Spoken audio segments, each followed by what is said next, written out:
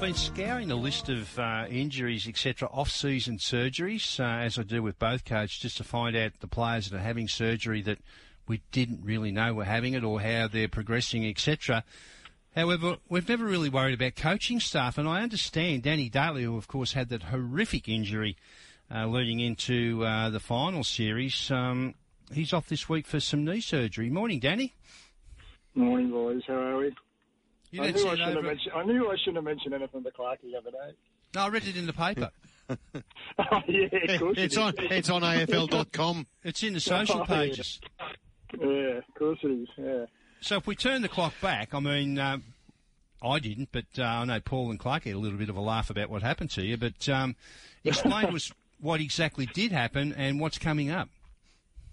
Well, my 11-year-old son has said to me, don't ever embarrass me and tell everyone the real story. But I will tell you the real story.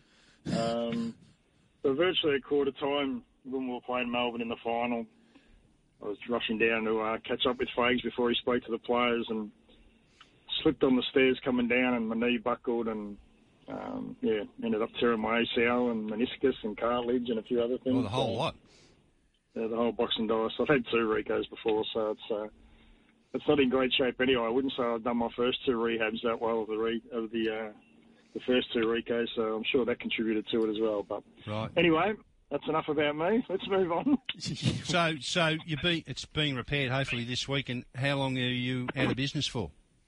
I'm not too sure. I've got to make a decision actually today whether I do the full reco, or whether I just get the meniscus and cartilage, and I got a bit of other damage in there, so whether I just get that done for now and go back and do the reco later. So because it's it's a massive rehab, and so I'm not too sure which way I'll go yet, but we'll work through that today, I suppose.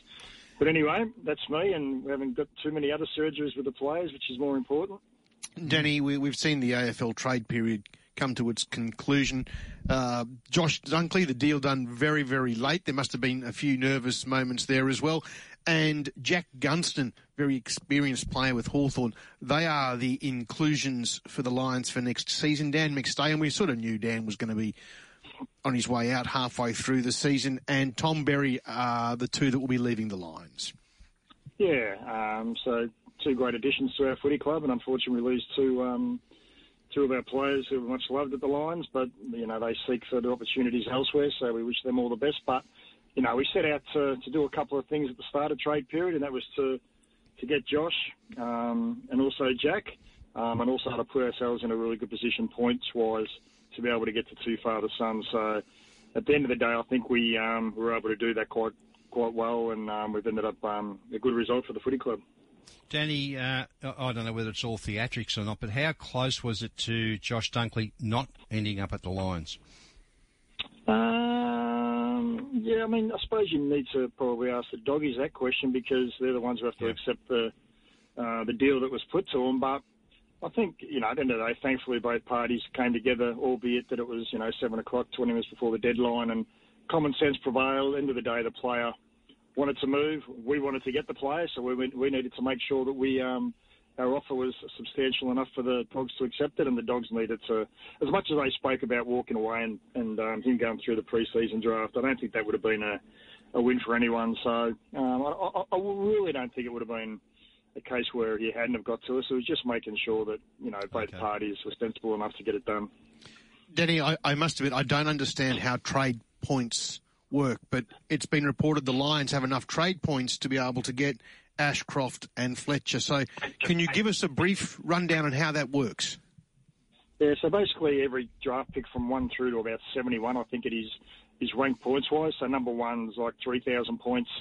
Number 2, for example, is 2,517, whatever it is. So it's a point system which was done by some experts who look at the draft system in the States, etc. And for each draft pick that you've got, you're obviously allocated a certain amount of points depending on what your pick is. So, for example, our first pick would have been 15 originally, which was around about 1,800 points, thereabouts.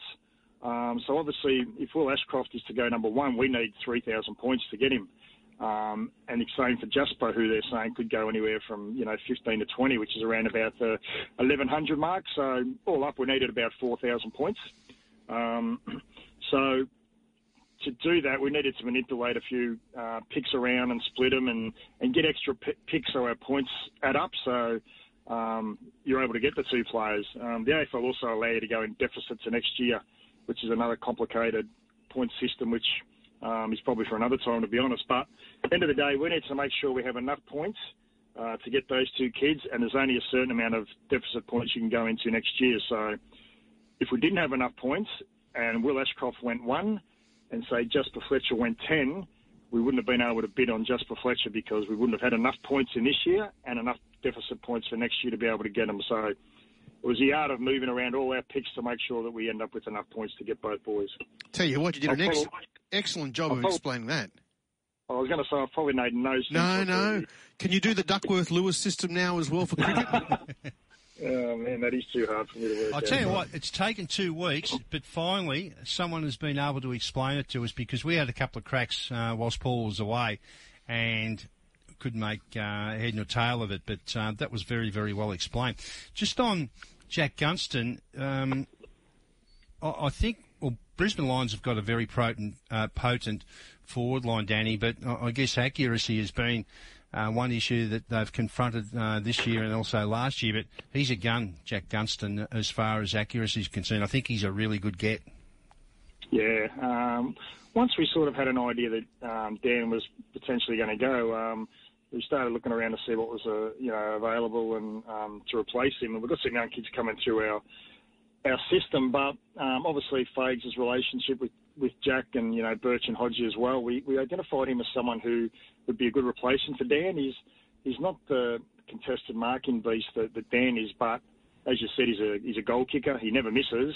He can get up the ground. He works hard, and I think he'll really fit in well to our forward line group. And as you said, he might even take over our goal kicking coaching duties as well. So. Yeah, I think he's going to be a fantastic get for our footy club. Danny, we've only got 2 minutes till news time, so just a couple of brief ones. Chris Fagan there, you made mention of Fags. We know the situation he finds himself in. Away from everything, we know you're mates with him. How's he travelling at the moment? Yeah, he's going okay. He's not too bad. It's been a big month for him, as we know, and he's had his moments. Those that know Chris Fagan and you guys hear him and see him, he's a unbelievable human being. So he's had to put up with, obviously, some scrutiny about his character. But, from my point of view, we put our arms around him, support him, and we can't wait to get him back into the footy club. Well done, Danny. And you're on the move today as a club. Yes, we get the keys to the new facility, Springfield. So heading out there now for the launch of it all and to go through it and everyone to set up their offices. So it's been a big couple of years for the footy club, and it's going to make such a difference to us. And can't wait to get out there and call it home. What a shame you can't help with the move. Oh yeah, maybe there in spirit. No, I'm heading out there today to do whatever I can do, which won't be much, but I'll be there. Supervising, that's it. Yeah. Good on you, Danny. Always a pleasure, mate. You're a great friend of this show. Good luck with the surgery, mate. Hope it goes well, and we'll catch up again soon. No worries, boys. You have a great day, and thanks for having us on.